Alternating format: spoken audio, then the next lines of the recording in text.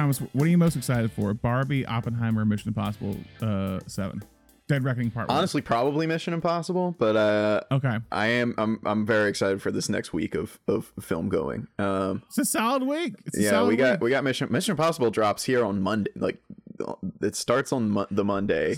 They're doing early screenings, which is Monday, but then it comes out on Tuesday officially. Yeah. They're doing early screenings today as recording this Sunday. They're doing early screenings today in like Burbank. Well, I'll be seeing it. I'll be seeing it when the day this episode comes out, which I need to go back and rewatch the first one because I haven't seen the first one in a while, and I understand. I'm sure it all ties in together because Henry Czerny's going to be there. But I love that franchise. I absolutely love that franchise. I cannot tell you. I've said it before. Like, Fallout was one of the best theater experiences I've ever had. That movie is insane. Yeah, it was the weekend Movie Pass broke. Mm-hmm. Yeah, that was. I saw it on Movie Pass. I was one of the only people who did. Thanks, Mark Cuban. But yeah, I want to see Blind Spotting that weekend first, and I was like, couldn't get in, and I was like, well, I guess I'm just gonna pay to go see Blind Spotting, which was great. Yeah, I love Blind Spotting too. I saw that on Movie Pass. But yeah, I've got Mission Impossible, and then we're doing, because a bunch of people from work, we're working Friday. So we had talked about a Saturday matinee or a Saturday double feature like people are doing. But what we're doing is Friday night Barbie, Saturday night Oppenheimer, because Oppenheimer after a full day of work just feels like a lot, you know? Oh, that feels depressing. Yeah. That feels depressing.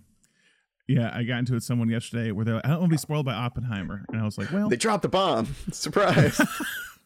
I think she got kind of upset because I kind of kept going. I was like, well, you know, it's actually a sequel to a different war. But I'm Brand Sparks. I'm Thomas Horton. And this is the Nation Podcast. And this month we've been discussing, again, kind of two things, essentially. We've been discussing the works of composer Alan Menken. And also we've been discussing kind of the Disney Renaissance, the Disney animation from the 80s and the 90s, and then we'll so on and so forth in the 2000s, as we'll talk about later in the month. But last week we talked about Beauty and the Beast, which is kind of the second feature in the Alan Menken kind of canon of Disney films. And what did we kind of talk about last week, Thomas, regarding Menken and Disney and kind of all things we're starting to see pop up? We drew a lot of parallels between Menken and Ashman's earlier work with Little Shop of Horrors, and just use that to kind of show, you know, how they were progressing through their career, but also kind of the songs that they like to do and when they like to do them, and kind of what points in the story they like to hit with a song. And then as far as the Disney Renaissance, we talked about, you know, Beauty and the Beast kind of bringing in the merging of CGI and hand-drawn animation, and the idea of Beauty and the Beast especially, whereas Little Mermaid was kind of a more straightforward Disney princess title, Beauty and the Beast kind of starting to be the part in the Disney Renaissance when they go, oh, maybe we don't make everything about Disney princesses falling in love, which we still do get a lot of Disney princesses falling in love. But, you know, Belle is obviously kind of groundbreaking for being a touch more a 90s feminist character, you know? And I think we talked about that. Yeah, it's kind of some of these earlier roles are pushing. It's just luckily it's better than what it was before. Yeah, is kind of the thing. Mm-hmm. We're not fully there yet, but we're getting there. Yeah, and we'll continue to see as we get into the middle and late 90s, you know, where Disney kind of begins to pivot away from the princesses completely. So and I think you know, today we'll get a kind of male driven film that still has a Disney princess in it, but is kind of really one of the first ones to be told like from a male perspective, I guess. Yeah, kind of an adventure film. Like this in this Disney Renaissance period, I think Black Cauldron, if we go farther back, like in the 80s, I feel like that was it's not probably Disney Renaissance within the Disney princess kind of genre. Oh, that's fair. Yeah. Which was something with Tangled. People kind of brought up when Tangled came out. They were like, oh, they're just trying to trick us. It's a princess movie with a male lead. And I was like, that's what Aladdin is. Yeah, and we'll talk about that later in the month too with Tangled. But it is. And I mean, I think Beauty and the Beast kind of does that. We talked about where Ashman was very like, who's the main character? Is it the Beast or Belle? And he felt that Beast was technically the main character because they had the biggest change over time is the thing. But it's still kind of being told from Belle's I'm a big defender of the type of movie where the main character just changes people around them. You know, let's make a letterbox list. Beauty and the Beast being there. I can't think of any. Forrest Gump, maybe. There we go. Forrest Gump, yeah. James Bond movies. I don't know. It's never changing protagonist. But yeah, and Mencken, we kind of talked about kind of where he's at, and we'll talk about more here today of like where he's at personally with kind of the death of Howard Ashman, who is kind of at that point, and many people say was kind of the person who the one of the most integral parts of the Disney Renaissance, while he was only involved in 3 films, and Aladdin being his last one that he was involved in. But yeah, we talked about that, and so today we're talking about Aladdin, as we said, which was released in 1992. And if you're on this podcast, you probably know what Aladdin's about. So I'll be very brief. Aladdin's about a street urchin who finds a lamp, gets a genie, and starts making wishes and falls in love with the princess of Agrabah. There we go. That's it. That's all I'm going to say. I'm going to move on. It's streaming on Disney Plus. Big shout out. We should have been sponsored by Disney Plus for this month. I mean, dang. For this month. Well, hey, you should talk to someone, Thomas. But yeah, today we're talking about Aladdin. So what's kind of your history with Aladdin, Thomas? Because this feels like a very big like cornerstone in like millennials, especially millennial guys, honestly. Yeah. Is the thing. Yeah. Is Aladdin. We had Aladdin on VHS. Like I said last week, kind of Beauty and the Beast was the go-to in my household because my dad liked Beauty and the Beast. I actually was a bigger fan of the one Aladdin and the 40 Thieves or the King of Thieves. Yeah, or whatever. I like that one. I was a big fan of that one. We also had Jafar's Return, but I don't even remember. I did not like Jafar's Return. We did not watch it that often. Return Jafar. Jafar. Yeah. But Aladdin and the Prince of Thieves was a big one for me. But yeah, I mean, this one was. I feel like the music, especially for this one, we had when we were kids, we had the tapes. And then we got the CDs once, our car changed over, but they had like the Disney collections and we had like 6 volumes of them. And that had, Never Had a Friend Like Me on there. I'm pretty sure it had the Peebo Bryson version of Whole New World and of Beauty and the Beast. Shout out Peebo Bryson, the real MVP of the Disney Renaissance. But yeah, so probably not as big as Beauty and the Beast for me, for my household, but still like, an integral childhood Disney movie for sure. Yeah, similar. It's I think the key was always like Robin Williams as being the main draw here, and we'll discuss that as we go because it's actually kind of surprising how little he's in the movie.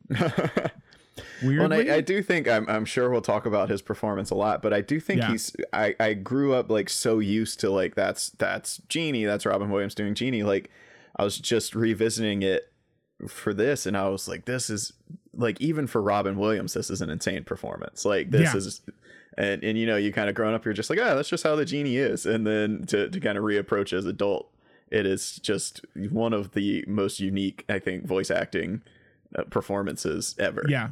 Well, like someone said it, I read, I think it was Nathan Rubin, this critic, who said that essentially with animation, there's pre-Aladdin and post-Aladdin, and that's specifically because of Robin Williams. Because after this, and it goes more into play with Katzenberg when he goes over to DreamWorks, because basically Katzenberg just starts like casting out the wazoo basically for like big names in movies. So it's like like Shark Tale or Shrek or whatever. Like Ants was a big one where it was like Stallone and Sharon Stone and Woody Allen at that time. It was all about kind of star power, and Williams, his performance in this and his kind of participation in this, I think opened the door for animation, and also what Pixar is kind of now. Open the door for bigger stars to be in animated films. I mean, if you don't have this, do you have Toy Story a few years later where they're getting Tom Hanks kind of at the peak of his powers, even though they're doing for several years, and Tim Allen to some extent being one of the top TV stars in America? That wouldn't happen without Robin Williams being in Aladdin. So it opens the door for a lot. But yeah, like I said, watched it a lot. Not as big in my household as some of the other ones is a thing. So yeah. So I guess, what were you expecting kind of coming into this today after the Mencken? What were you expecting to see? Yeah, I was really on the lookout for, just kind of because I knew, we'll get into it, but I knew, Ashman had just worked on this like a little bit. So Yeah. I was curious to see kind of how bringing a new lyricist in would drive the, if Menken would keep it to kind of the same song structure that we established from kind of Little Shop, Little Mermaid, Beauty and the Beast, or to see if it would kind of change it up a little bit. And was surprised by a couple of things going through it. Same. And then also from a visual standpoint, just seeing, when I was a kid, I really don't think I noticed the CGI, but now it looks so obvious. And so watching Beauty and the Beast, seeing a couple of shots, and then watching this, and you start to see the huge, the palace they do several times and like fully CGI. And I'm like, oh, wow, they were really going for it with this one. Or just, some of the magic carpet rides where it's like, oh, this is a theme park ride. Theme park ride here. But similar things here. And just kind of seeing how Menken rebounds to some extent with the changes that happens in this movie. And we'll go into that now with history of how it's gotten into production. So after the death of Howard Ashman, Alan Menken was in a busy and difficult time in his life. When talking to the Huffington Post a few years ago, Menken said, "The day Howard died, I was getting all my travel plans together to have the first recording session for Newsies. It was not movable, so I flew out to LA, did the session, got back on a plane that took me to Baltimore. Basically, we buried Howard, had a funeral, then I flew back to LA to continue to work on Newsies. It was just, there was no time, no way to breathe." We talked in the last episode about Menken and Ashman spending a lot of time together in New York working on Beauty and the Beast because of Ashman's health weakening due to AIDS. One thing I found out just briefly, piece of tidbit information about that, one of the biggest influence they used for Beauty and the Beast was A Little Night Music from Stephen Sondheim. They were listening to that a lot during that. So, as we talked about, Ashman and Menken came to Disney in the 1980s with hope to reinvigorate the animation genre. And with mega hits like Little Mermaid and Beauty and the Beast, the duo had done just that. But, as I said in the last episode, Ashman came to Disney with a movie he wanted to make. And when Ashman and Menken first met with Disney Animation, or specifically like Jeffrey Katzenberg, Ashman brought in a 40-page treatment for a musical adaptation of Aladdin and the Magic Lamp, which is a Middle Eastern folktale from 1001 Nights. And initially, Katzenberg and them said, "No, we're good.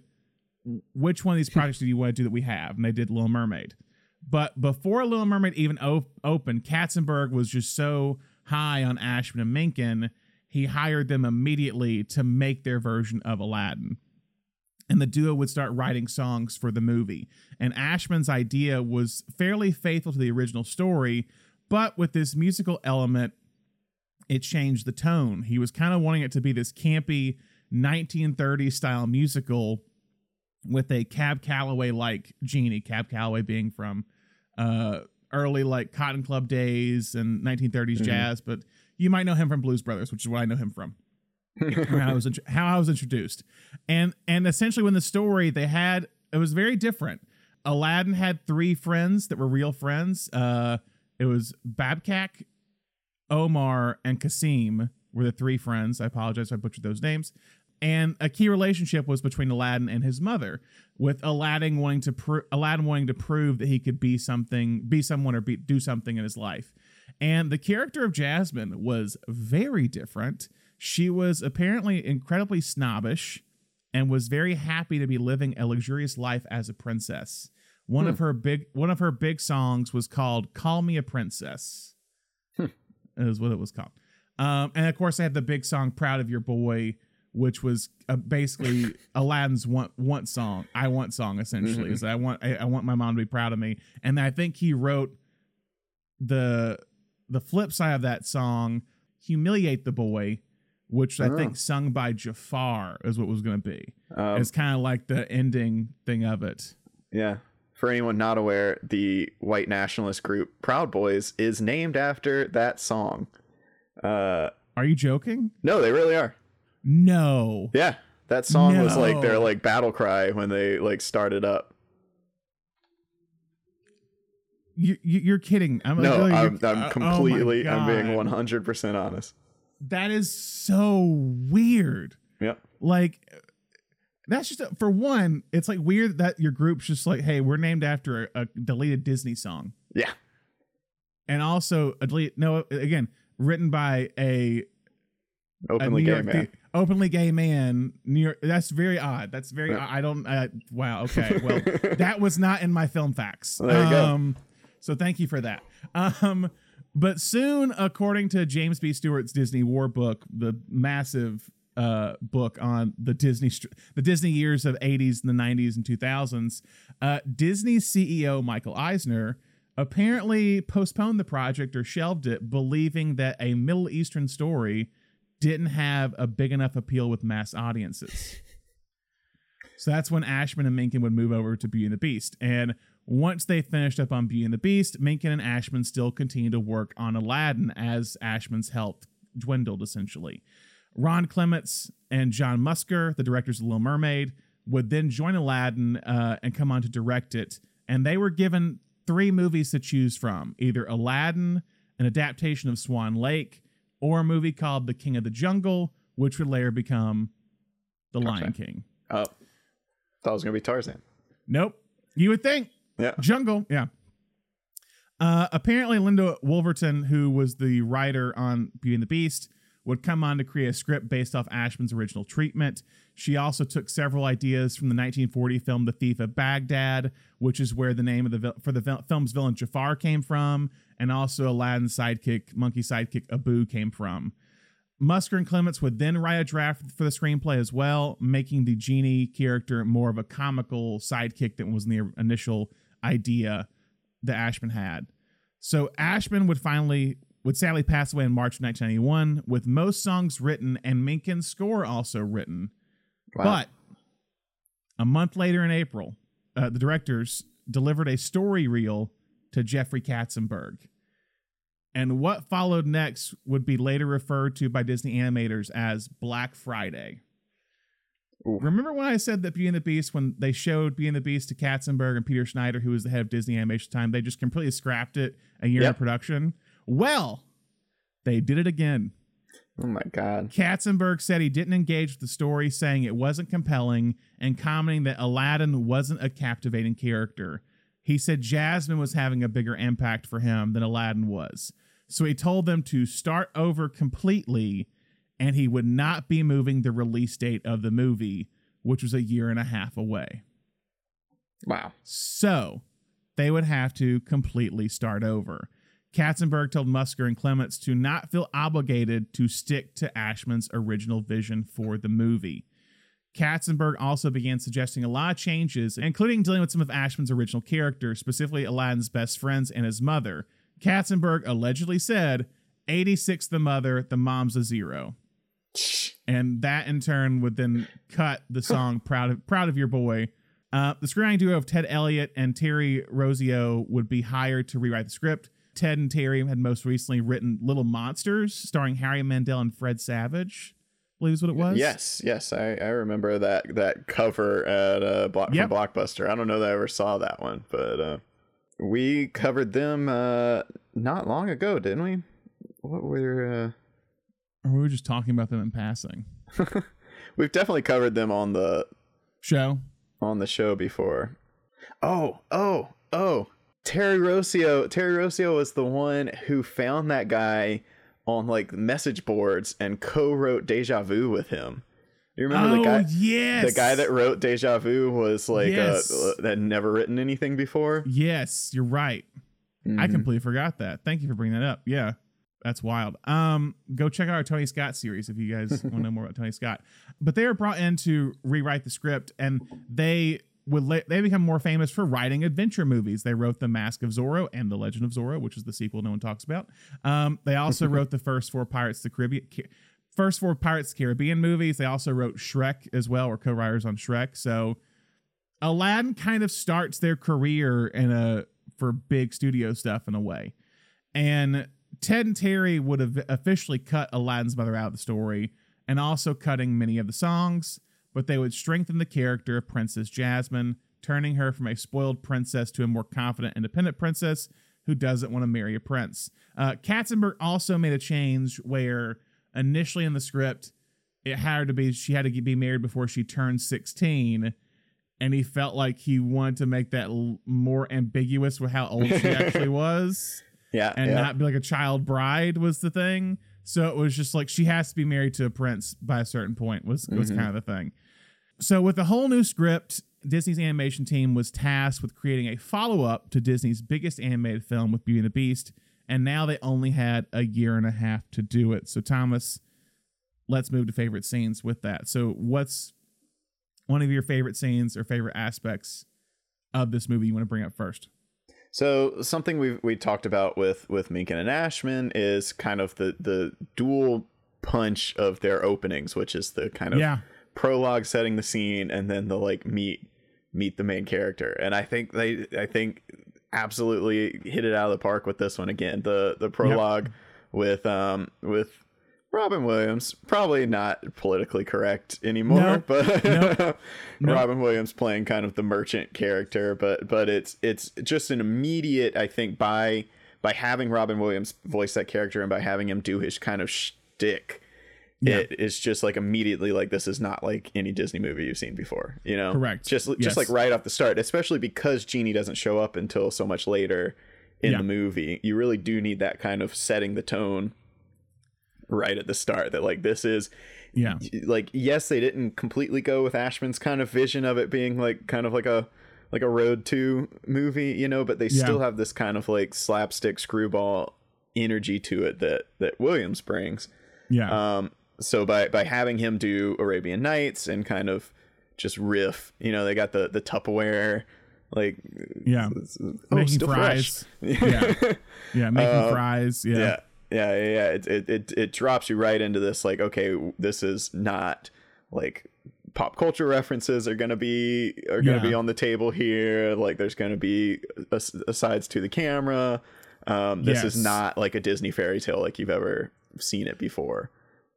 Because like, and I mean, immediately they break the fourth wall with all that. Is like, usually it's like there's no storybook opening, there's no kind of murals telling the story. It's this person talking to camera in a very modern voice. Talking to you about this, and we'll talk about this more, about this 8th century, or this story that takes place in the 8th century in this mythical place known as Agrabah. It's now it feels like nothing, but in the moment that feels like a massive shift.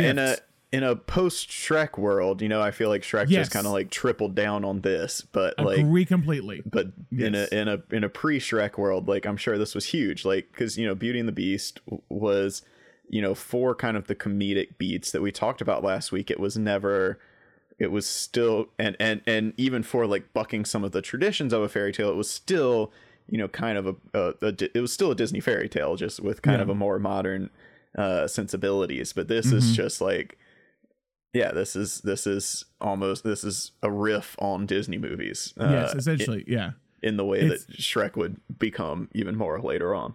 Where Shrek is like all of it's that. It's basically like we're putting one character who's that in a Disney movie. Who's gonna just riff on all of it and like, what's going on here?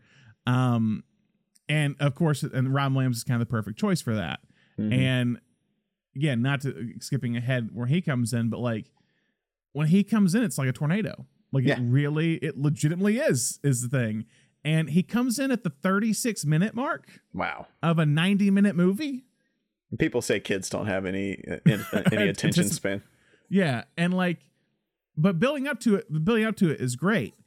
And he comes in and it's just, it really is like just madness and chaos. And in this moment, you're wondering, when you know about animation, just how they're able to somehow get a handle on Williams's performance. But it's wild. But yeah, immediately kind of jumping in, you talk about the two songs. Oh, I love too. Did you notice who the first person is that's in the credits for the movie? It's Alan Menken. It literally goes Aladdin, and the next thing is original score by Alan Menken. And I was wow, he's the first one up. That's kind of a big deal. And yeah, you're talking about the kind of opening thing, and this is what they do in Beauty and the Beast as well. But one jump ahead, which is Aladdin's big opener that establishes the world, was written. The lyrics were by Tim Rice, music by Alan Menken, and we'll get more on Tim Rice a little bit later. But it's very similar to Belle, where Belle, you have that opening, like here's the world, and then you bring in the reprise. That's essentially the I Want song. This very simple I Want song. This one's so good. I love the one Jump Ahead. It's an adventure film, and then you get to him alone walking to his kind of hideaway and basically saying there's so much more to me that I want to show, is what it is. And it's only they look closer. Yeah, if only they look closer. But it's really interesting to see how they can turn a very upbeat number and like just world building number into a very personal, intimate I Want song. But it's almost like Aladdin saying, you know, like, someone give me my shot or I'll rot here, you know? Very much so. That's, I think. Okay, here's go ahead because I think we established last week when we were drawing our Beauty and the Beast, Lion King parallels that Tim Rice is very good at writing Howard Ashman songs. This I wrote down. I was like, oh, this movie is Little Shop of Horrors. Like, just kind of the plot. Like, specifically, what happens is that with Seymour and Little Shop of Horrors, he gets Audrey too, thinks Audrey just loves him because of that, and can't give it up because of that. And that's exactly what Aladdin does here, is that he gets Jasmine because of Genie, is what he feels like. He's like, well, Genie, I can't let you free. I can't set you free. I can't let you go because she loves me because of you. I don't care what that does to us, but I have to keep you around. And I'm like, oh, that's the same thing that Seymour does in Little Shop, is that he's just like, no. She loves me because of you, so I have to keep you around. That's why. We'll deal with it. It's just a much more family-friendly version. Well, in the Little Shop, you can say family-friendly to some extent, but it's a little more positive. It's like, it's they don't all get eaten in the end. Correct. That's what I'm trying to say. Yeah. But it's more like, it's more understanding. That's the thing that Little Shop, we talked about how like Seymour gets off at the end because of what he does, even though he's killed all these people. Aladdin's just, it's in a place of insecurity is what it is. Like, that's the whole thing. And that brings me to point two, where I thought was very interesting with this movie that I was so surprised by, is that you're kind of four big people, Aladdin, Jasmine, Genie, and Jafar, have very clear wants and motivate, like very clear of like what they want by the end of this movie. Is Jasmine wants to decide who she wants to marry and have more control over her life. Aladdin wants to show that he's more than what meets the eye. He is a diamond in the rough. Jafar wants the power and the greed and becoming sultan. And Genie wants to be free. And almost every time we meet them very early on, it is clearly established what we're doing. And then the rest of the movie, again, this is just basic kind of screenwriting type stuff, but the rest of the movie, we're seeing these four characters. Yeah, all four of them are just kind of interacting in some way. Yeah, yes, based off of how all of their wants conflict with each other. Yeah. Yes. And I know basic screenwriting, but I just one time look at like kind of the art behind this. I mean, you and I were in a screenwriting class together. We watched several like Disney and kids movies. Like that's honestly sometimes the best way to kind of recognize structure is to look at the most simplified version of it. Correct. And so it's really just interesting to see. And with this one too, talking about the I wants and stuff and kind of the influence, like with Jafar has a very similar seems very similar to the Queen in Snow White, was kind of what I wrote down, with the like trying to find the person that can get the want or whatever and discover them and essentially get rid of them. Has the ability to disguise himself as a an old as a decrepit old person. That's the third time we've seen this in a Disney movie. Well, Snow White. What's the Beauty and the Beast. Oh yeah. The lady who gets mad at a 11-year-old kid. The enchantress we've discovered now is the villain of the story. It's kind of the villain of the movie. Yeah. Well, I know initially like they're gonna show the I think I forgot to say this last time. I think they were supposed to show like an animated sequence where it showed like a young little kid and he turns into the Beast, and they're just like, that seems kind of dumb. And apparently Ashman got very upset by that or something. But with scenes wise, to kind of go in this again, I love One Jump Ahead. I do love the kind of interplay between Jasmine and Aladdin early on, and seeing kind of their chemistry and everything. But specifically when Aladdin ends up going to the Cave of Wonders. The Cave of Wonders, just like in terms of animation, is still just like jaw dropping. Is the thing, and that's the big thing talking about the animation of this movie is that while Beauty and the Beast I think is a more well defined animated film, if that makes sense, and I think there's maybe more stunning shots in it. I think this one you can tell is more advanced in some way. It's not as rough around the edges with certain shots. It's it's more polished is the thing. Yeah, and I think the CGI in Beauty and the Beast was used. We talked a lot last week about kind of how the camera moves in Beauty and the Beast. And the CGI, I think, for the most part, was just used to pull off like more complicated camera moves, like the ballroom scene. You know, it was just like, how can we need like 3D images to be able to move this camera in this like crazy crane shot they do that you never see in animated films. Yeah. And by this movie, they're using it more to, you know, like with the Cave of Wonders, like they're using it to create these kinds of images that we've never seen in animated film before. And then, like you said, a lot of the times when they're on the carpet and they're kind of soaring through things to kind of give it a little bit more of like a 3D tactile feel to it. Yeah. I mean, that's it. When the carpet is going to the Cave of Wonders, when he's trying to get Aladdin out of there, I was like, oh, this is like a video game. This is very much like a video game or a theme park ride with because it's basically from the POV of Aladdin is the thing. And it feels like a POV video game. And it's like, and that's where you can spot like what you're saying, where the CGI and stuff comes in, is those moments where it's not as well, it's not as blended as well as it would be today is the thing. But still kind of a marvel to see. And specifically when the tiger comes out and the whole opening of the mouth, it feels just, because it's otherworldly in a way, it kind of makes sense that it has a different feel to it than the rest of it. We talk about Genie a lot, but I gotta give my shout out to Gilbert Godfrey as Iago, because I think he's amazing. Like, it's just the way he and I heard he got cast based off his performance in Beverly Hills Cop 2. So shout out Tony Scott a second time on this episode. All right, yeah, there you go.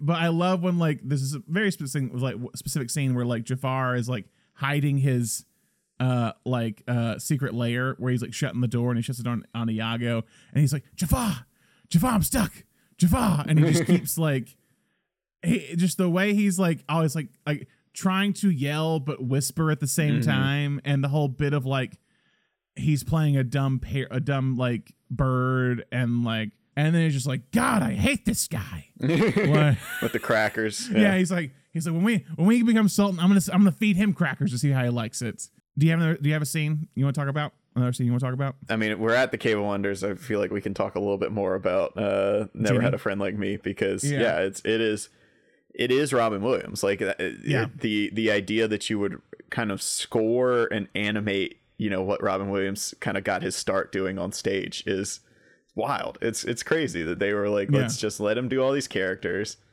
and it's going to be a song, and we're going to animate the whole thing. Yeah. But I think what's surprising, because this is one of the songs that Ashman wrote, is that, so the lines I don't think have really changed. It's just Williams, being as a gifted performer that he was, is able to put his sensibilities in Ashman's song. Someone could absolutely kind of sing it straightforward and not embody like every line of it by becoming a different person for each reference within the song. Yes. But when you got Robin Williams, then you let him do it. Yeah, and again, it's again a credit to his talent that he can do the whole thing of improvising with everything else in this movie, and when it comes to song, it still have that same feel when it's actually from the script. And then again, you know, we've got this kind of, it is obviously the Genie's introduction, but it also functions as you know, our kind of like mid act 1 into act 2, like Busby Berkeley production, like we've been talking about. So it's Under the Sea, it's Be Our Guest. It's like really kind of the one song that is not like emotive in all of those, kind of, you know, aside from the villain songs, even though those still have kind of like villain motivations in them. This is like, let me tell you something about, it's like, let me tell you something about us, essentially, is what it is. Yeah, and you know, it functions as kind of with the start of Act 2, it's like a new status quo, and that's, you know, Be Our Guest kind of does that. This is, I think Prince Ali is probably a little bit, it's kind of the 1-2 punch of Never Had a Friend Like Me into Prince Ali. It's like, this is what I can do for you. And then Prince Ali is like, all right, your wish kind of has been granted, and here's what comes with it. Yeah. Friend Like Me, it's a good like sidekick song is kind of the thing. Like I say, it really, it's funny. You get 2 Genie songs, but really just a reprise from Jafar. That's not really I had completely forgotten. It's a good song though. It's a good song. Yeah. I really didn't think that there was a villain song in this one. I was thinking back to like, and when I was thinking about kind of their Ashman and Minkins layout, and, you know, kind of having 2 villain songs. And then I know I said last week that kind of at a certain point, they kind of stopped doing songs once kind of the conflict really gets rolling. And so I put this one on this week, and I was like, oh, I was wrong. I completely forgot that Jafar has this like Prince Ali reprise at the, but yeah, it's great. It really is.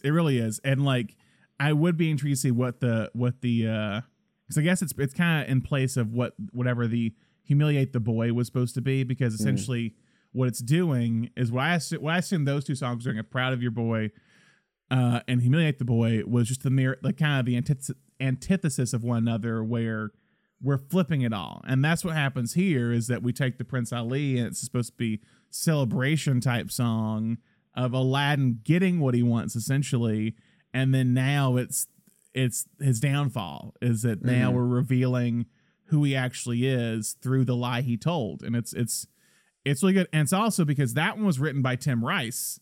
It's a really good, like, you can't really tell a difference between the 2 things. It's a good kind of melding of the 2 voices, with Prince Ali from Menken, from Ashman, and then Prince Ali reprise from Rice. Another thing I want to ask, well, here I have a few questions here, and this is not what did not work or whatever, but just the questions of like, does everyone just accept there's a magic carpet?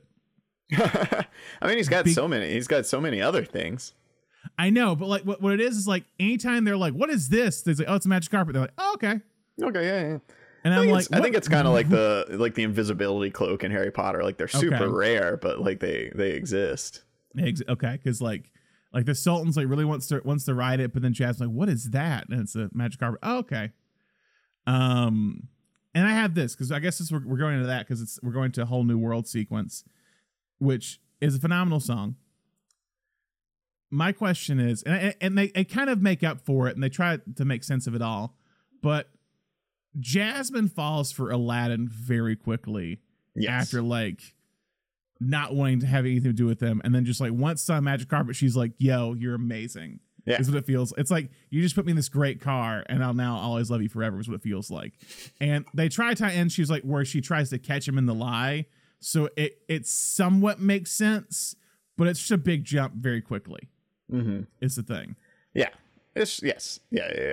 I mean, you know, that's with a musical, there's the kind of like We're Falling in Love song, which I think is handled much better in Beauty and the Beast, because it is kind of told in montage, so you can believe it a little bit more. It's like, oh, this is like a year passing.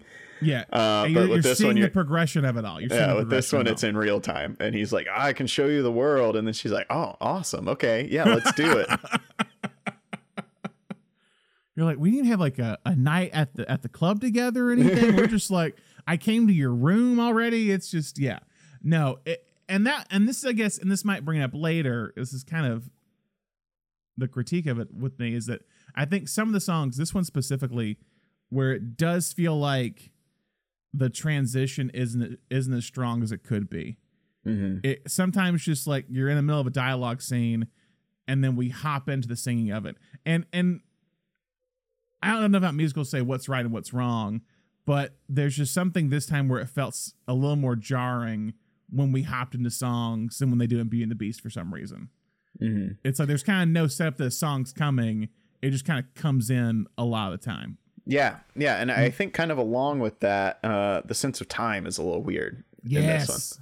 Well, the sense of time is a little wonky in this one. I was like, this movie is like almost moving too fast. Like it weirdly was to me, which is surprising to say. I didn't expect that. Mm-hmm. But I was just like, wow, we're just kind of going from place to, and sometimes that's great. Like I remember I thought that when I did Encanto, where I was when we watched that, I was like, wow, we're really blowing through this act too. Like we're just like, and I think it works there. This was just it felt it was like, oh, we're kind of already like we're really hopping from place to place here, and maybe it's because it's older eyes are looking at it and you're realizing, oh wait, this is. I think we're just so obsessed with the kind of the genie and the songs and this and that. We're not seeing how we're getting from here to there. Like for a movie, as I said earlier, that has very clear wants that should be a big struggle. It does kind of not happen easy, but we're hopping around very quickly is the thing for the amount of stakes or wants that are involved in this movie. It was just somewhat surprising. Yeah. So a little bit of what didn't work already in favorite scenes. So you we'll revisit that. Any more?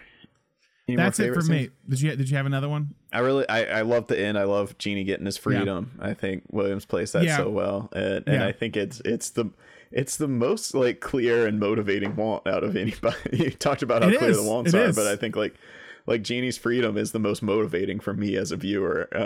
To the point where when Aladdin like won't give it to him, it really kind of turns me against the protagonist, Aladdin, which might be a weakness in the script, but. Because you're kind of like, no, why do you like? Because then the question is like, wait, why do you need him? It's just one wish left. Like, what are you gonna do?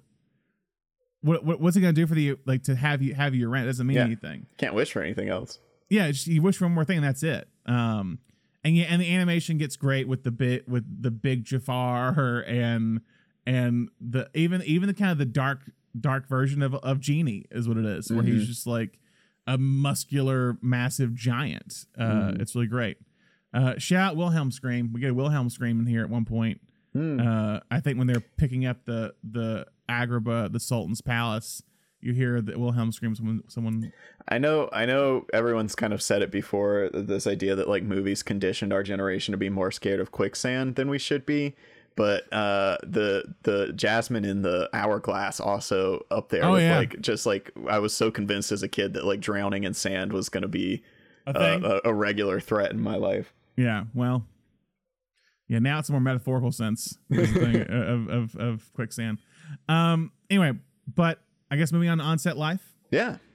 So while Katzenberg wanted a lot of changes, as we said, directors John Musker and Ron Clements held firm and what they wanted Aladdin to be, a fast-paced film infused with contemporary sensibilities in hopes to push Disney animation to new heights. Well, I think they succeeded in that. Musker and Clements would soon hire Eric Goldberg, an animator they had recruited from London, I believe. Yeah, he had a London-based anime commercial company in London. Goldberg would be hired to be the supervising animator for the Genie, but he would soon begin creating designs for several characters. His inspiration for the design of Genie was the works of Al Hirschfeld, a famous cartoonist who did caricatures of Broadway stars throughout many decades, essentially. And the inspiration would soon appear throughout the entire film with many of the characters. Apparently, it kind of had these like kind of linear, like one-line swoops, the idea. So it's this kind of more like circular type vibe. Again, more cartoonish is the thing, and it apparently meshed well with the film's production design, because yes, animated films have production design as well. The film's production designer Richard van der Vind said he was basing the look of the backgrounds on Arabic calligraphy, which had a very similar look to Hirschfeld's work, and having those long continuous swoops. And speaking of the Genie, let's talk about the casting. And Musker and Clements wrote the role with a specific person in mind, and that was a person many thought they had zero chance of getting, and that was Robin Williams. Katzenberg had suggested other actors like Eddie Murphy. Yeah, Steve Martin, Eddie Murphy, and John Candy were the three names that Katzenberg suggested if Williams didn't do it, because Williams was kind of on the rise as one of the biggest, not just comedy stars, but dramatic stars. Yeah. I mean, with the release post Dead Poets. Post Dead Poets. I mean, this post Fisher King. I think it's the right amount of time of Fisher King. It's post Good Morning Vietnam. Mm-hmm. So he already has like 2 Oscar nominations at this point. And I think I think Fisher King, I feel like we talked about this. Was that 91? Yeah, so it's the year. So yeah, Fisher King was the year we talked about last episode. Fisher King was 91. So yeah, it's pretty much like he's in the realm of like one of the biggest stars, both dramatically and comedic and comedies essentially. And he decides to take this role. And we'll basically, Eric Goldberg, as I said, the supervising animator of Genie, created an animated sequence of the genie synced with one of Williams' stand-up routines. And in the routine, Williams was pretending to have schizophrenia, so Goldberg animated the genie to where he had multiple heads popping out, and they began talking to one another.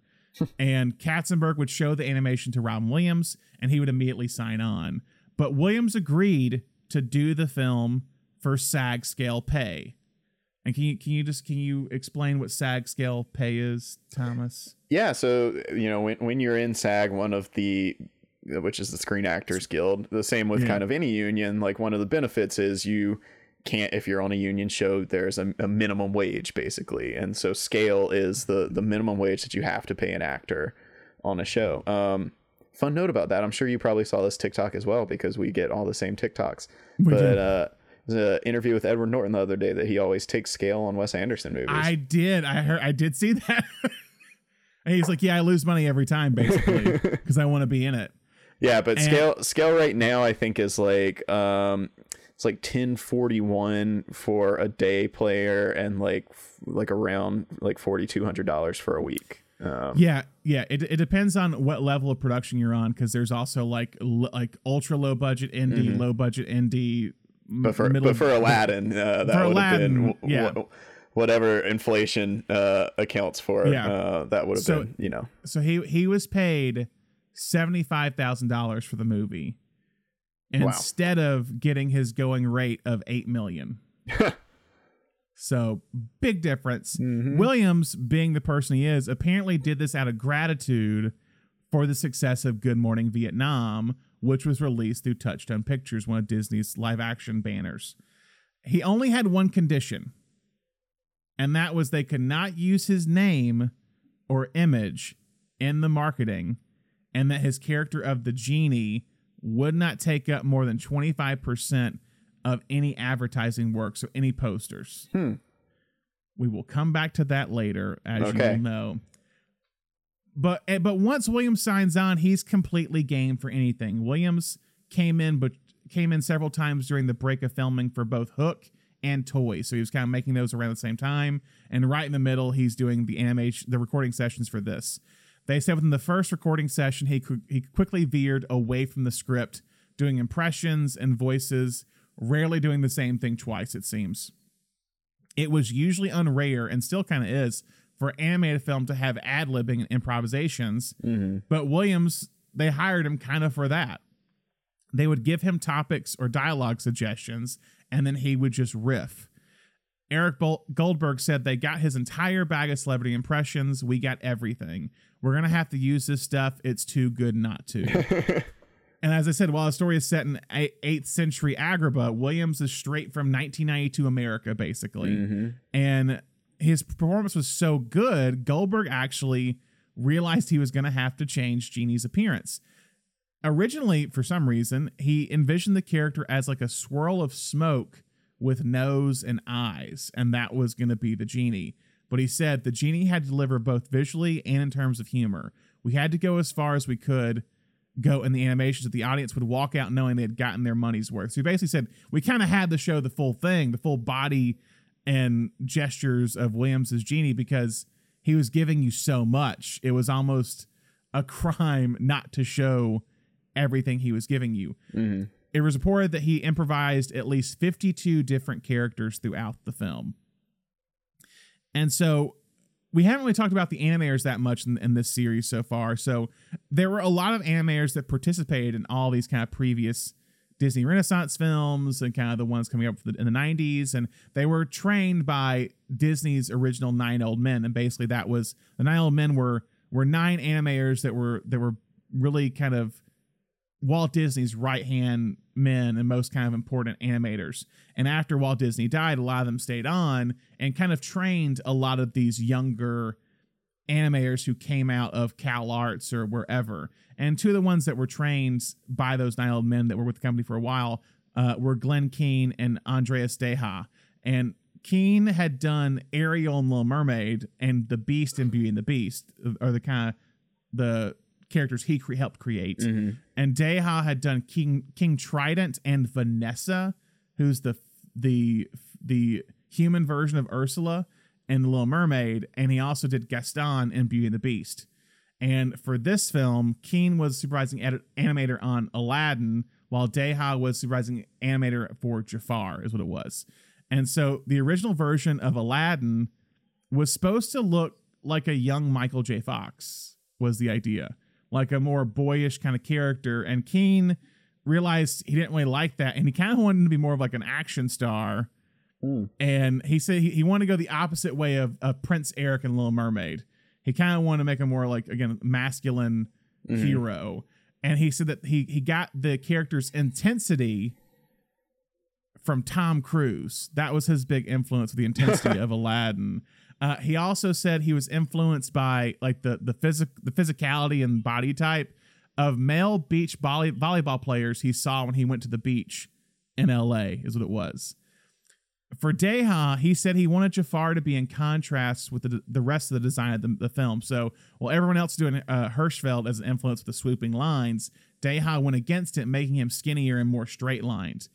And he also really wanted to incorporate a lot of Jonathan Freeman's gestures as Jafar, the actor who portrays Jafar. And that was kind of a big thing with creating all that. Animator Will Finn did the same thing when it came to Gilbert Godfrey, who played Iago. Initially, Iago was supposed to be this calm and calculating character, while Jafar was to be the loud, rambunctious one, and they realized it'd be funnier if they switched it to where Jafar was the, like, stern, serious character when the sidekick was the comic sidekick. This movie feels like, while there was stuff of this beforehand, Aladdin feels almost like the template for like comic sidekicks that becomes like the rest of the Disney Renaissance. Yeah, and I mean, even I think there's a direct line between Iago and the bat in Anastasia. Yes. We're like it's a little bit there in Beauty and the Beast with Cogsworth and Lumiere, but something here feels more like just more defined. With it, and also kind of like the idea of like a mute sidekick with Abu essentially, and also the magic carpet.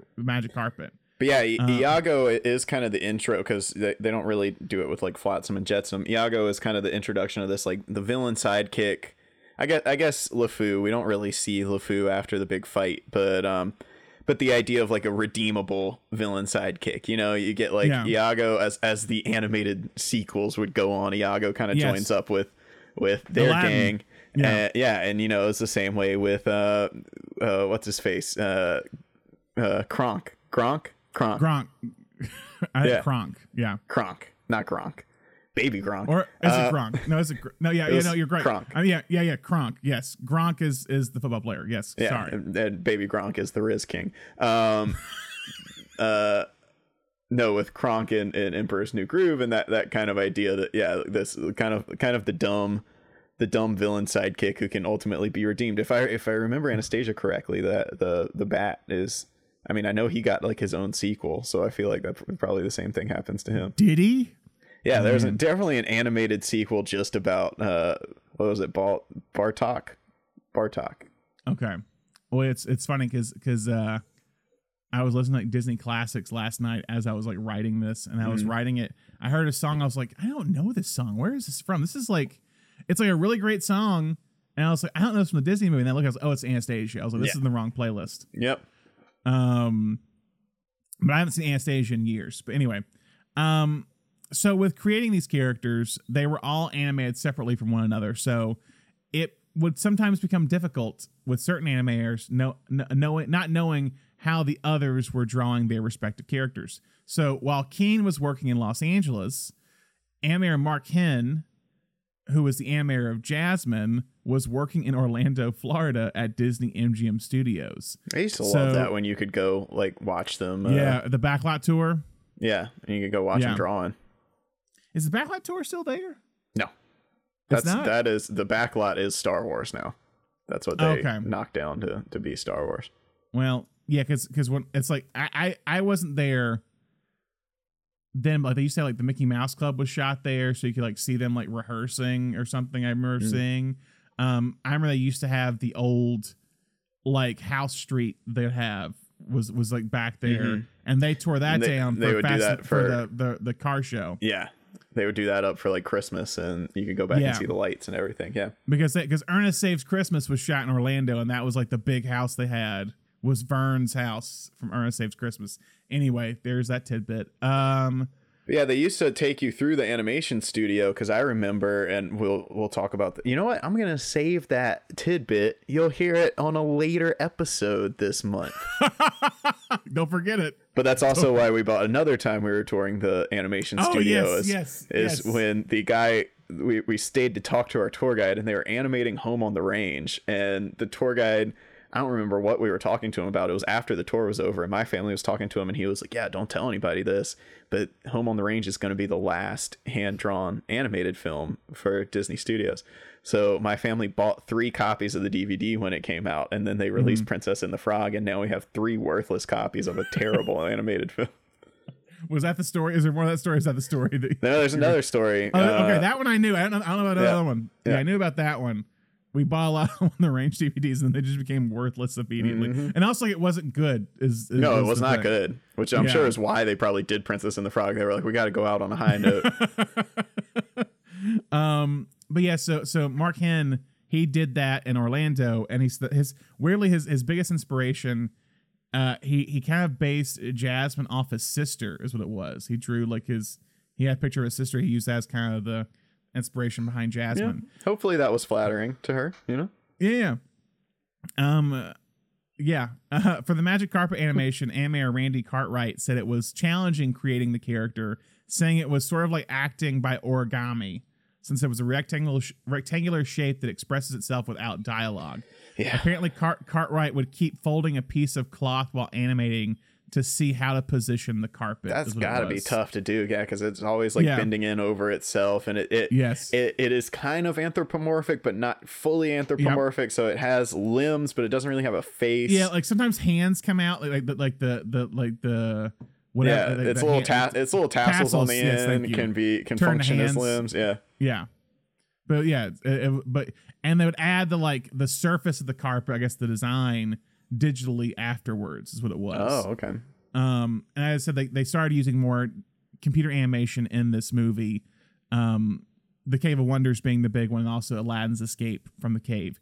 But back to the music very quickly.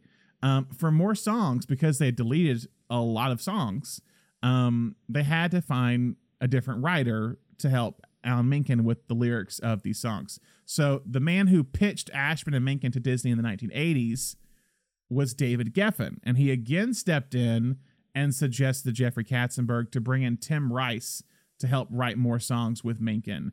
And Rice had done several of Andrew Lloyd Webber's musicals, like Jesus Christ Superstar, Joseph and the Amazing Technicolor Dreamcoat, and Evita. And so when you add up all the songs written for the movie, I think there were 14 songs in total, but only 7 appeared in the movie. The 3 from Ashman and Menken were Arabian Nights, Friend Like Me, and Prince Ali, while Rice and Menken did A Whole New World, One Jump Ahead, and its reprise of One Jump Ahead, and then the Prince Ali reprise from Jafar. Mm-hmm.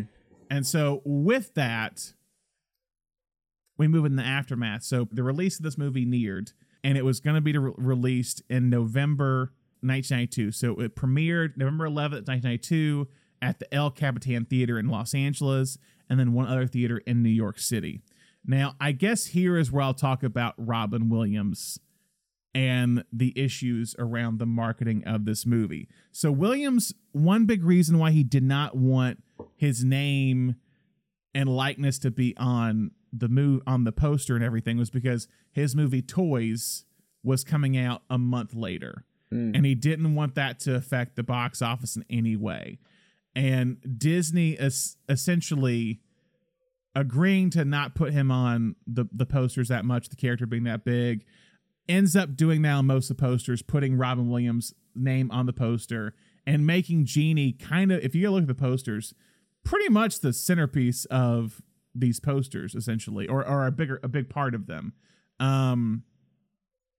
And so it was kind of the opposite of what he wanted. And essentially that caused a lot of issues. I think even in like the Aladdin, the making of an animated film, Williams was listed above all the other main characters. Even his character of the peddler was listed above him, above them. But he was only referred to in that book as the actor signed to play the genie, is what it was. What he became very upset by was Disney was using his voice for commercials for the movie, but also to sell toys and fast food tie-ins and all this other merchandising and stuff without paying Williams additional money, which made Williams very unhappy. Apparently one of the lines he said is the only reason Mickey Mouse has 3 fingers is because he can't pick up a check. He explained to New York Magazine that the merchandising for Mork and Mindy was different. He goes, the image is there, but the voice, that's me. I gave them myself. When it happened, I said, I don't do that. And Disney apologized, and they said it was done by other people later on. Basically, it was like he felt because he gave them everything, his whole thing, and did it for cheap, he expected not to be kind of used, basically taken advantage of. And he felt because they were using his likeness because he gave it to him for so cheap, they were taking advantage of his kind of star power, basically. Disney tried to attempt to apologize by sending Williams a Pablo Picasso painting, is what it was. Casual. Worth more than $1 million at the time.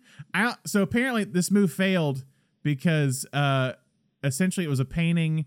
It says it was a painting, a self-portrait of Picasso as the artist Vincent van Gogh. I don't really know what that means.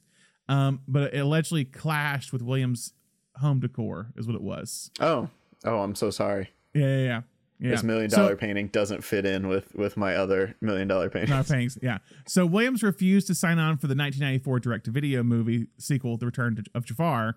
He would later, we're jumping ahead a little bit, he would later re-sign on for the third movie after a new studio, after Katzenberg left Disney. Joe Roth came in, issued an apology to Williams. So Williams came back and did the voice for Aladdin, the King of Thieves, for a direct-to-video, which is a big deal that you're getting Robin Williams to a direct-to-video sequel.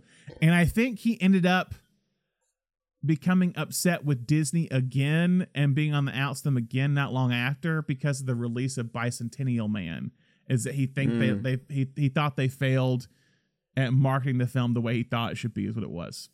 I don't want to give myself too much credit as a kid, but that was one of the reasons I didn't like Return of Jafar, was like the genie was off. Like I don't even think I knew I knew who Robin Williams was at the time, but like something's off here, man. And no, I'm pretty sure it's Homer Simpson does him in it's Dan Castellaneta.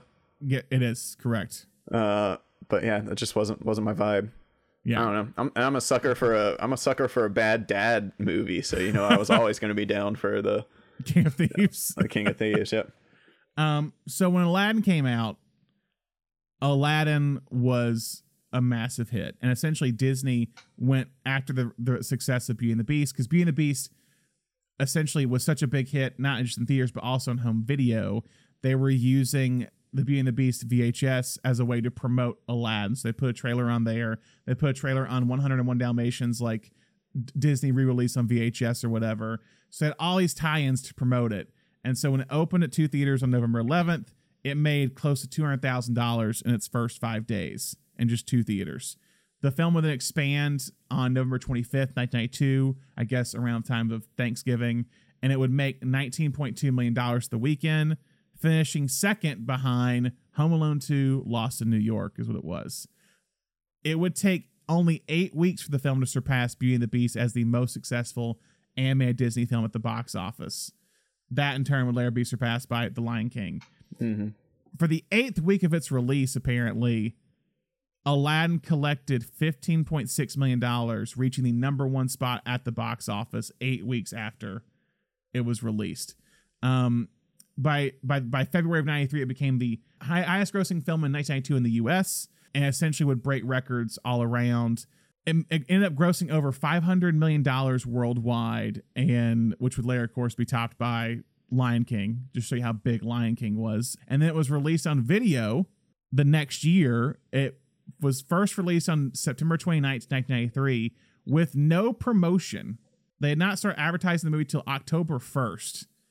And just the movie's first 3 days of being available, it sold over 10 million copies. Wow. Setting the fastest sales record of any VHS at the time, grossing $265 million in that time period. Oh my God. Which is the equivalent of $537 million today, essentially. Yeah. Shout out to the home video market. We really shot ourselves in the foot with streaming. Yeah, we're just like, let's do streaming. It's we're gonna make less money. It's gonna be great. In less than 3 weeks, the VHS release of Aladdin sold over 16 million copies, grossing over $400 million, which is equivalent of $810 million nowadays.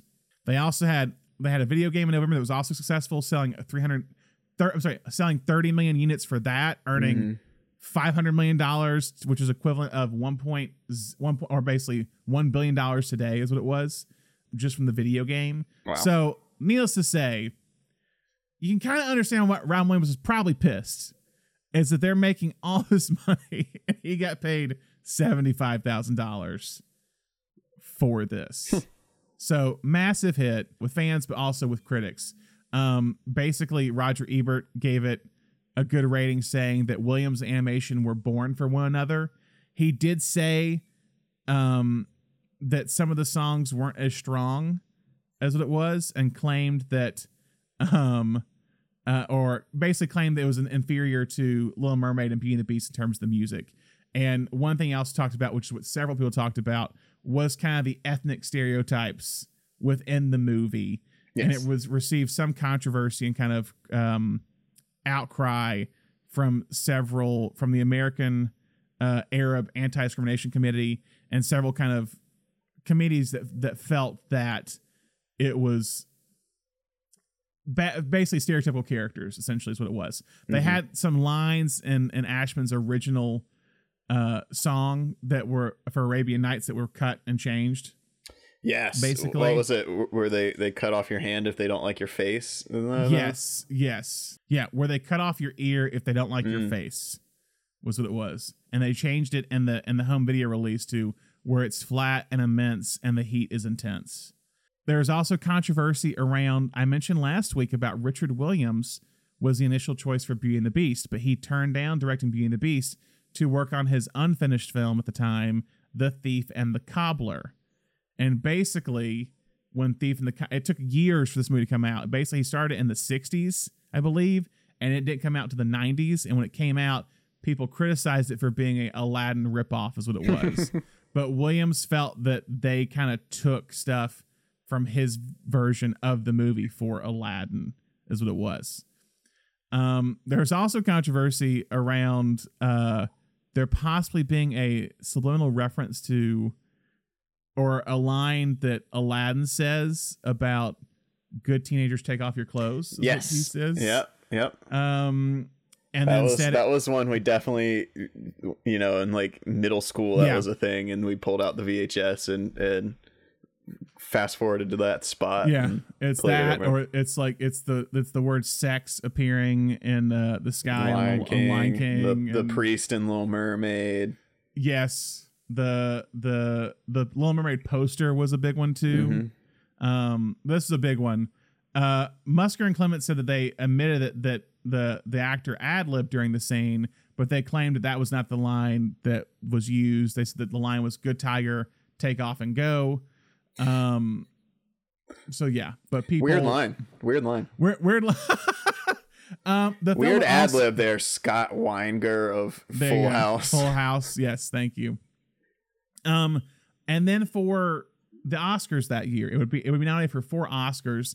I don't know how true this is. It said that it was disqualified for being nominated for Best Adapted Screenplay, because Williams ad-libbed so much. I've heard that as well. I don't know how true that is. I've always heard that said that like a certain percentage, there's only a certain amount of ad lib that's allowed from the like submitted WGA screenplay, and like he went so far off of it that they, that might be a urban legend, but yeah, but it was still nominated for 4 Oscars, including Best Sound Effects, Best Sound, Best Original, actually 5 Oscars, Best Original Song for A Whole New World and A Friend Like Me, and also Best Original Score. They would win for A Whole New World, Alan Menken and Tim Rice, and then Alan Menken would win for Best Original Score. And to think about this is that Alan Menken, and almost doesn't get talked about enough, he won 3 Oscars for Best Original Score in 4 years' time. Yeah. As someone who was a musical songwriter, it was not by trade at least at first a film composer, and he's obviously going up against real film composers and just winning every single time. Yeah, 3 out of 4. He wins 3 Oscars for songs, so he won 6 Oscars in 4 years. That's wild, honestly. It doesn't get talked about enough. Yeah, basically he was up against A River Runs Through It, Howard's End, Chaplin, Basic Instinct, Jerry Goldsmith score, and a John Barry score. Wow. But yeah, I mean, I think he ends up winning 9 total Oscars, I believe, overall by the end of it all. I'll check that as the month goes on. But yeah, 6 Oscars in 4 years is a wild not statement bad to say. But yeah, the film would be, again, massive hit. It would end up inspiring 2 sequels, as we talked about, a television show. Did you ever watch the TV show? I did. Yeah. Television show and a Broadway musical, because Disney began to realize with this Disney Renaissance period, with Alan Menken's music and Howard Ashman's music and all the other kind of Stephen Schwartz, Tim Rice, is that it became kind of a launching pad for Broadway musicals because these animated films. That's when Disney became more involved in Broadway as a whole in New York. And that's when kind of the whole Times Square Broadway scene really kind of transformed, because Disney came in and started buying up some older theaters and renovating them was the big thing. It made it more of a vacation destination. And also Rudy Giuliani coming in and being the mayor at that point in time. But that's neither here nor there. So yeah, with all that, what worked about this film, Thomas? Robin Williams, hand down. And then I think, I think Tim Rice stepping in for Howard Ashman is really impressively done. Like we talked about, I agree. He is able to match some of Ashman's kind of works in progress, but then with the stuff that he's writing himself, he is also able to fit into that kind of their style and structure in a way that I think is really admirable. I do. It feels like he came in and said, like, not like I'm taking over this movie. He came in and said, like, I'm finishing Howard Ashman's work, Yeah. And then, he also did that for Lion King. But yeah, that's all I think. Yeah. But yeah, I think the voice cast is Robin Williams and Gilbert Gottfried, especially. We can discuss later some of the rest of the voice cast, but yeah, that, and it feels like they're continuing to push the animation forward, and I think again it's this coming at Menken chronologically. I think his film scoring capabilities just continue to get better and better. I think that this one is. The last one we talked about kind of his classical inspirations and kind of scoring it as a fairy tale, but like this one's an action movie. It's an adventure film. Yeah. He hasn't really tried doing this yet, and it's obviously got a Middle Eastern flair to it, and I think he continues to step up to the film composer. This is not something I was expecting to be paying as much attention to when we decided to do the Menken month, was like how he was maturing as a film composer, but it really is quite impressive. I mean, it seems like, as you know, this almost like it could be something that Hans Zimmer might do, is what you're saying. This is definitely one. He did Lion King, which I still think is like one of his best soundtracks, and is like not I told somebody recently, I was like, yeah, just like that like Hans Zimmer song from Lion King, and they were like, Hans Zimmer did Lion King? I was like, yeah, you gotta listen. Don't just listen to the music, listen to the scores. Yeah. Well, we talked about this before. It's like everyone's just like, Hans Zimmer's great. You're like, what's? It's usually they start listening like post Dark Knight, Christopher Nolan stuff, yeah. Christopher Nolan stuff, or Pirates even. But like, dude was making good stuff. And I know, as we've talked about before, kind of off record, but like sometimes like just more complex and interesting stuff. Yeah. Than what he does now. He does do great stuff now. I'm not discrediting that, but like stuff that is up there as top tier Zimmer is in that period that no one talks about. Yeah. It's in the 90s. We've talked about Green Card a lot. That score that should not be that good. Honestly, God, should not be that good. But yeah, so I think Minkin's continuing to impress me now that I'm like really fully paying attention to his kind of like film composer career as well. Yeah, that's what works for me. I agree with all that. Again, animation's being pushed. And again, the writing to in terms of like the character development, I'm actually really impressed with more than I expected to be with it so far with Aladdin and Beauty and the Beast. Beauty and the Beast has similar things where everyone has very clear wants, but with this one, it's more defined of like 4 big characters who seem to be just kind of bouncing off one another. It's really kind of great. Does anything not work with Aladdin? We're really just with the kind of Middle Eastern stereotypes here. Yep. It's I think it really shows here that we're casting white voice actors. It was coming back to it. It was kind of jarring to hear Steve from Full House playing Aladdin. Yeah. And then I think and it feels the way that Jasmine is addressed in this movie feels like a big step back from Belle. And it might be that they were just like so into like, all right, we're making like boy movies now, that they just like completely reverted back to like damsel in distress, like princess character. Yeah. But there's a little bit of like kind of they have to do like at the beginning, like I'm a tough princess, but I mean, George Lucas was doing that in the 80s. But yeah, with as strong of a character as Belle feels like, it does feel like in gaining kind of this new male perspective, not that movies needed any more male perspective, but in changing the point of view, they had made a lot of progress with Belle, and then in changing the point of view in this movie, we just like lost all of it. Yeah, and that's as we did last week with Beauty and the Beast, but that's why I actually felt was a good improvement in the 2019 remake of Aladdin. Was it felt like they were trying to give Jasmine more stuff to do. Unfortunately, the more stuff they gave her to do was sing a Pasek and Paul song. Yeah. but I know. Sorry, guys. I know. I don't know how much I can say. I was told that a lot of stuff changed where it was more Jasmine focused earlier on. It might change through the process, like in the early versions of editing or whatever. But I think Naomi Scott's really great as Jasmine is the thing. I thought she was kind of really fantastic. And so I wish there was more of her in that. But they're trying to right the wrongs of this. And they get closer, but not fully. And I think I liked her in that movie. But anyway. But yeah, here I think it's that. And I think too, it's just I do wonder, and I don't usually say if it was just not as fast paced. Weirdly enough, I think if it's just a little bit more time between certain things. Yeah, I think we hop into songs very quickly. They don't feel as motivated all the time. Is the thing, and we get one. We talked about with the Ashman and Minkin kind of blueprint before. They were always two falling in love songs.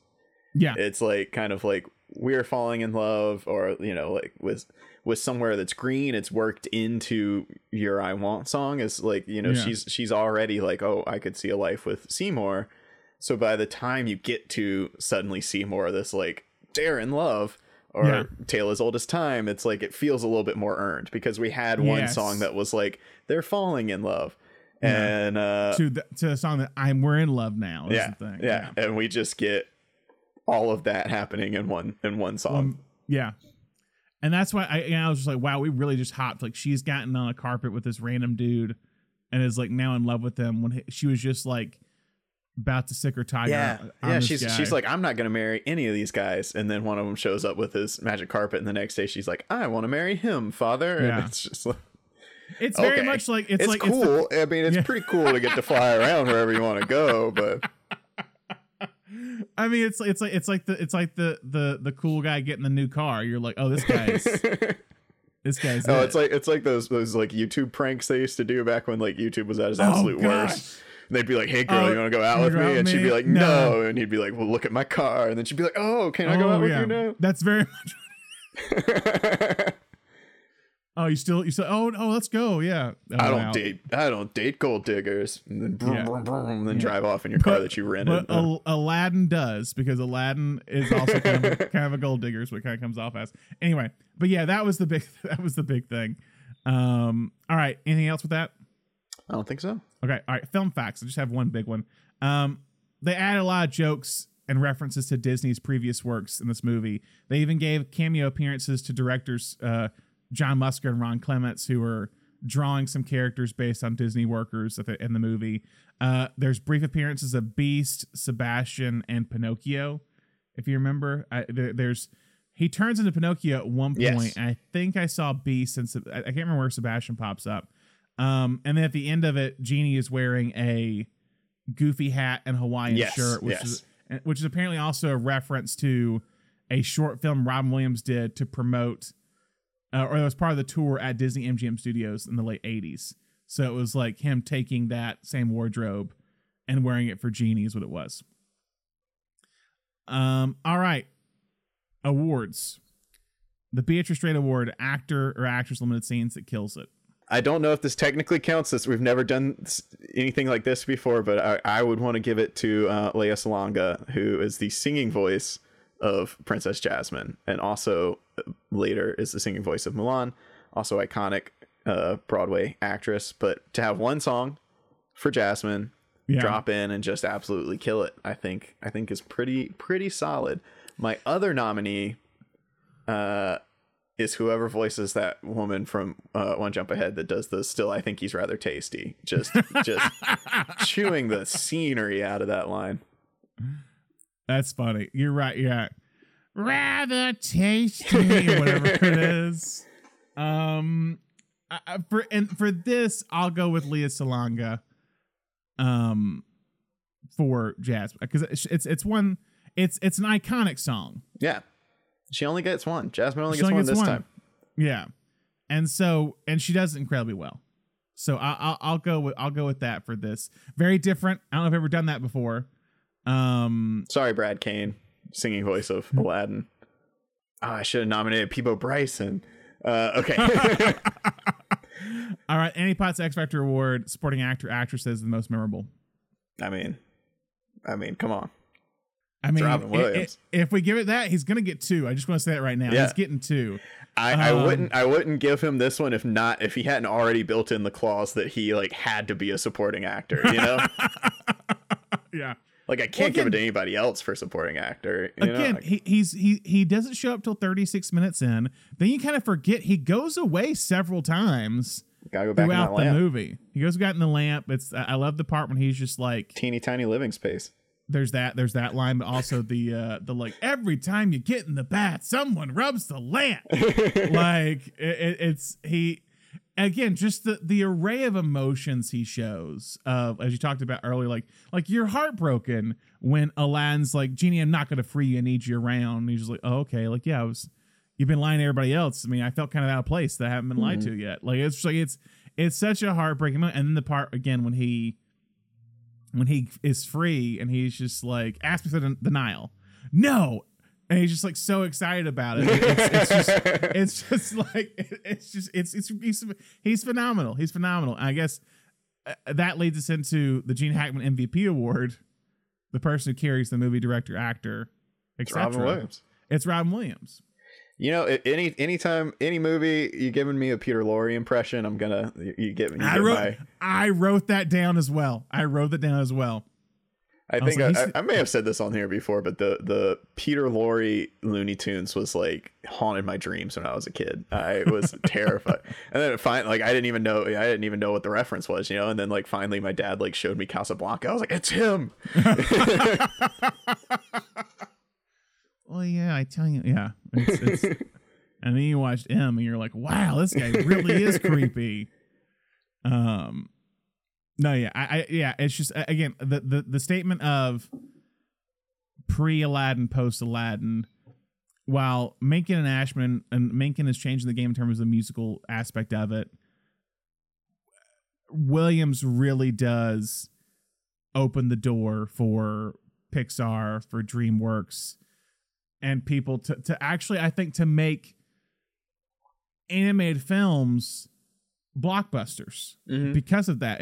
That's kind of the line we go, is that he makes it such a appealing project to be a part of, is that, yeah, you can work on it for several weeks and recording stuff, you can work on it for years, but the benefits are massive of what can happen. And not to kind of elevate Disney movies too much, but I think he also kind of makes, because there had been attempts to kind of, they were these kind of stuffy fairy tales, and they were attempts to kind of make like Disney animated films or like kids movies like pop art, like I think Oliver and Company is trying to do that, and obviously failing if you look at critical reviews of Oliver and Company, which I think many are wrong. But I think this is kind of the introduction of like, it can be a kid's movie, can also be an adult comedy, can also, there can be these jokes that the kids don't get. And I think people have been playing around with it for a while, but I think this is where it really starts to hit on. And then, that obviously becomes Shrek, that becomes everything Katzenberg does for the next 15 years, 20 years, really. Kung Fu Panda, Jack Black. Like it's like, it's a big thing.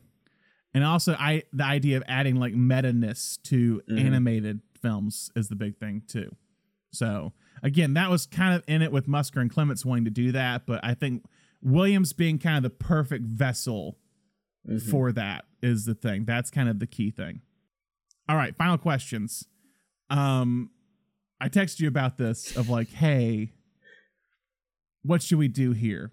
So I just said pick a decade that you want, and we're just going to cast the genie, because I think if we're doing Aladdin in any decade, we're having to cast kind of unknowns, because we want to be accurate with who these characters are and not just like white teenagers. So unfortunately, any other decade, there's not a lot out there. There's not. Unfortunately, any previous decade, you wouldn't have had any Middle Eastern actors of any sort of fame that we could pick, and then it feels weird to in America, and then it feels weird to say it in the modern age and just like redo these young people who were very recently given the honor of doing these roles in real life. But I'm not going to come in and say like, that kid sucked, I'm casting someone else. But who would be a good genie in whatever decade you picked? I was just trying to think. I don't know that I had a couple in mind that was like the only people who could hold a torch to this, and I don't know that any of them would have, nobody's going to bring the exact same style as Robin Williams. Nobody can do it like that. But I did think at some point, if this had been attempted somewhat in this way, and it's funny you mentioned Cab Calloway, but another kind of jazz person, I was thinking Louis Armstrong. Would have been interesting in this role. Like Louis Armstrong, High Society. Louis Armstrong, kind of the little side character who's he doesn't really like wink at the camera in High Society, but he is kind of our. He kind of does. He kind of does. The beginning part, he goes, end of song, beginning of story. Like it's like he's our like normal vision into this like crazy world of high society. That was my half attempt at Louis Armstrong. I started to commit and I just backed away. The other one I definitely could see somebody trying to do like late 70s early 80s would be Rodney Dangerfield in this role. Yes, and Williams does an impersonation of Dangerfield in the role. That's Yeah. probably why I thought of it. You know who I would say honestly is Belushi. I think Belushi could have been the genie. Yeah, Belushi absolutely could have done it. Late 70s, I think Belushi could have been the genie. Yeah, and I mean, I think it goes without saying that Eddie Murphy could have done it because he does that with Donkey in Shrek. Like, you know, that is Donkey is born from Genie. Yeah, and Mulan. And yeah, Mulan that's true. Yeah. So yeah, and Murphy doesn't get enough credit for Donkey's one thing, but Mulan he's also great in is the thing. Mm-hmm. But yeah, some good picks, I think for sure. But all of those people would have had different takes on this. Like they would have. That's the thing is there's literally no one in the world who could do this exactly. Yeah. Like no, exactly. There is no other Robin Williams. Exactly, I agree. And for a lot of those other people, there is no other Rodney Dangerfield out there. But you know, so if you're listening, like reach out to us. Tell us who your genie would be in what decade. We want to hear what you think. Who do you like for your genie and your pick, whatever decade you want to do? Let's hear it. Does Aladdin the movie fit with any other genres, Thomas? You know, it does have that kind of screwball romance to it. There's the like two different you know, if you really go back to our screwball comedy month way back, you know, one of the things for a true screwball comedy is like a difference in class and yeah, that is for sure here, and that kind of like fish out of water. They don't dwell on it. We talked about how fast paced this movie is. I would probably mine Aladdin like not knowing how to act in high court a little as a prince. For a little bit more content, but they really don't as much here. But it does have that kind of dynamic of like a romance between two people who are from completely different worlds. Yeah, kind of played for comedic beats. And that honestly, I almost wrote down this is like a rom-com, and then she fell in love with him so quickly. I was like, well, it's not really a rom-com. Yeah, you got to give him a little bit more chuff back, you know? And there wasn't. So yeah, but there's screwball tendencies. I would agree. And then I think, you know, it's interesting that you said kind of last week that Ashman pictured this as kind of like a Road 2, you know, the old Road 2 kind of buddy Bing movies. Crosby, Bob Hope, yeah, because it does still kind of maintain some of that buddy comedy blueprint with Aladdin and Genie. Like we were saying, I think, you know, the emotional weight of the film, for better or for worse, does become kind of their friendship because the romance between the two is kind of resolved so quickly. Yeah, you're right. Yeah. So all that kind of buddy comedy stuff about like we're becoming friends, I'm helping you out, we're clashing over a certain misunderstanding or you know, and then we're gonna fall apart, and then in the end we're gonna come back together. Like there's all that kind of buddy comedy blueprint to it. So it'd be interesting to see the multiple iterations of the script and see how that kind of rolled over, or if it was by mistake. But I think it definitely retains some of, you know, Ashman's original vision for it. Yeah. And also, was it more of a buddy film with his three friends that Ashman had in there? Is it more like American Graffiti, like four friends like kind of teaming, or not American, but like four friends teaming up, and like they all like help the genie with like they become like his like servants or whatever. It's like Goonies. Goonies, like the Goonies and what's the pirate guy's name? One Eye Willie. No, the friend that they make. Hey, you guys. Chunk. Chunk. Yeah. No. Chunk's the other guy. Oh god. Why am I blanking? People are yelling at their phones right now. Sloth. Oh my god. Yes. But I could see like all the three friends are just like being the hype man for Aladdin to get Jasmine or whatever is what I think is a possibility, but we'll never know. Last question: how does this film fit with the works of Alan Menken? Like, what are we seeing now with this one? You know, like we were saying with Tim Rice coming in, I think this fit in more with his work with Ashman than I expected it to. Like, you know, I knew that Ashman had started early work on it, and a lot of it had changed after his death.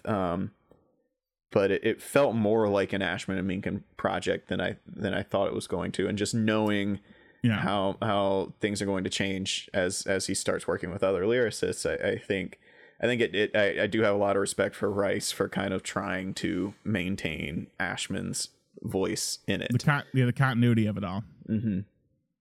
But like I we agree. said, I think Ashman is continuing to mature as a composer, and I think this is also, like we were talking about, the songs here kind of move the script a little too fast, which from a screenwriting standpoint isn't great, but I think it shows, like, you know, Menken's got his Oscars now. I think like he's steering the ship, you know, like the music is, I think everyone kind of at Disney has realized that like the music is the main draw here now. You can sell those tapes, you can sell those CDs, you can win the Oscars. You can sell those, you know, they used to release those like VHSs that were just like music videos of all the like clips. So yeah, I think this one absolutely shows this idea of like, yeah, just make sure we get those songs in there, and maybe we cut a couple scenes from of dialogue just to get those songs in. Yeah, I agree. And I think we'll continue to see Menken evolve with next week's movie, and that is The Hunchback of Notre Dame. So stay tuned for that. We're also on our Patreon. At some point, we're doing Newsies. I don't know what day, but we're doing Newsies at some point, and we're talking about Menken's kind of transition from animation to live action and how that didn't go as planned. Yes, I'm trying to. I watched Newsies. I'm trying to watch, just so you know, what I'll be bringing to that podcast. I'm also going to watch the Pro Shot Broadway staging that's on Disney Plus. Yeah, because I know he cuts a song that people did not like in the movie. Majorly reworks certain characters. Yeah. Some big stuff. So stay tuned for Newsies at some point. Hunchback next week. Some would say it's the two most underrated films that we're covering, because a lot of people love Newsies, a lot of people love Hunchback. So the Patreon, if you haven't joined that, be sure to join that so you can hear it. We have the $1, $5, $10 tiers. You get a lot more exclusive content, newsletter, more episodes, etc. So please do that if you can. Thank you so much for our patrons who are doing that right now. And then, and so I think that's it for this episode.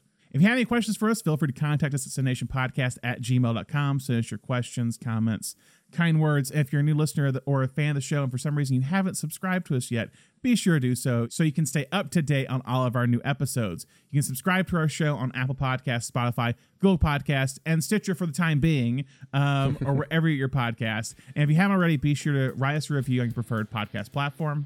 You guys, let everyone know that we are the real diamond in the rough, you know? A lot of podcasts out there, but only one of us can go into the lion, the tiger's mouth. Yeah, that's us. That's Cinemation. And we're not going to touch any more gold. We're just focused on the movie, and that's it. Just focus on the movies. We get we get a little distracted sometimes by Goonies characters, but the focus sometimes here is giving you the best podcast possible. And we'll keep doing it. And you know, if you feel like we need to improve on something, you can tell us in the review. Just give us 5 stars while you do it if you can, to help the average. Anyway, but we appreciate that. And don't forget to follow us and like us on Facebook, Twitter, Instagram, Letterboxd, TikTok. We're not on Threads yet. I don't know if we will. We'll see if Twitter dies or whatever. Just too many. It's a lot of stuff. I got a lot of posting to do. But Thomas, thank you so much for joining me as always. Yeah, man. Thanks for having me. And thank you all for listening. We hope you listen to our episode soon. Bye.